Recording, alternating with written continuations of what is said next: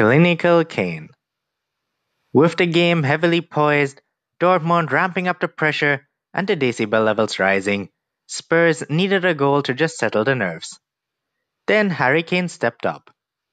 The England international has come under the spotlight since returning from injury, with the club's slight dip in form coinciding with his restoration to the starting 11, but he produced an amazing performance in Dortmund. His hold-up play helped alleviate the mounting pressure growing on his side's defense, but it also brought his side up the pitch, while his positional movement made it far easier for those behind him to find the right pass in tight situations. But Kane's true crowning moment came in the second half after he netted a clinical finish to take the tie beyond Dortmund's reach, ensuring he has now scored 24 goals in European competitions for Spurs, more than any other player in the club's history. Anyone who thinks that Spurs are better without him are just stupid. Defensive defiance. The Westfalenstadion can be a melting pot of apprehension and unease for traveling teams, but Spurs defended with defiance and kept their nerve amidst the cauldron of noise that was consistently reverberating around the ground. This was a defensive masterclass from Spurs, particularly from Jan Vertonghen, who timed every challenge with precision, not least his world-class tackle on Marco Reus, who looked clean through and destined to score in the first half, were it not for Vertonghen. Dortmund threw the kitchen sink at Pochettino's side, but their relentless attacks were often decimated by a formidable Spurs defense. Ben Davies also deserves an honorable mention for his sensational block in the opening 45 minutes, but every defender earned their stripes this evening. Marco Reus' return.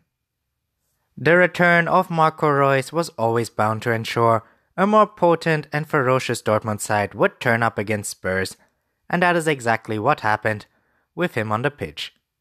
He once again showcased just why he is so highly rated among the football community. Reus was a constant thorn in Spurs' backside, dovetailing in the final third with a vigor reminiscent of his pre-injury days, looking to pick the ball up at every opportunity and drive at the heart of Spurs' five-man defense. On Tuesday, the 29-year-old was Dortmund's release valve. Everything positive about the German club's play came through Reus. Lucien Favre will certainly be lamenting the loss of his talisman for the first leg. Ultimately, Reus failed to drag his team back into the game, but it was always a tall order, and were he playing in the reverse fixture, you would have backed Dortmund to score an away goal. Mauricio Pochettino. Everyone knew the pattern of play before the game. Dortmund would throw absolutely everything at Spurs, while Spurs would look to soak up the pressure, weather the yellow storm, and catch the hosts on the break.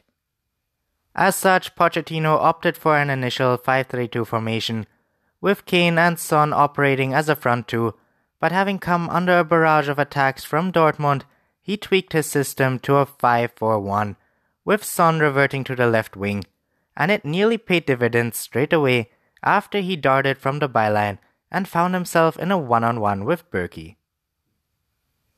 Son failed to capitalize on that golden opportunity, but Pochettino's side started to grow in confidence with the system change, and the club soon broke the deadlock shortly after the restart with his fine Kane finish.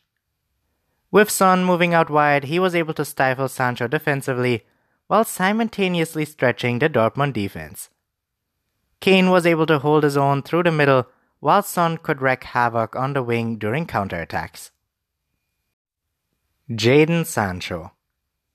This was an uncharacteristically quiet performance from the prodigiously talented Dortmund winger in terms of his potency in the final third.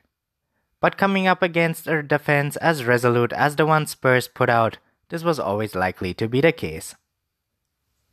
Anyone with even the slightest sense of football knowledge can see just how good the teenager is, with his slick play, exceptional turn of pace, and first touch, all first-class attributes. He has all the marks of a future world-class player.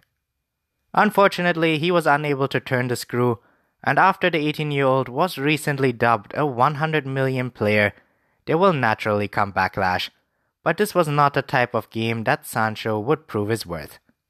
The tie was always beyond Dortmund's reach, but he will certainly learn from this occasion.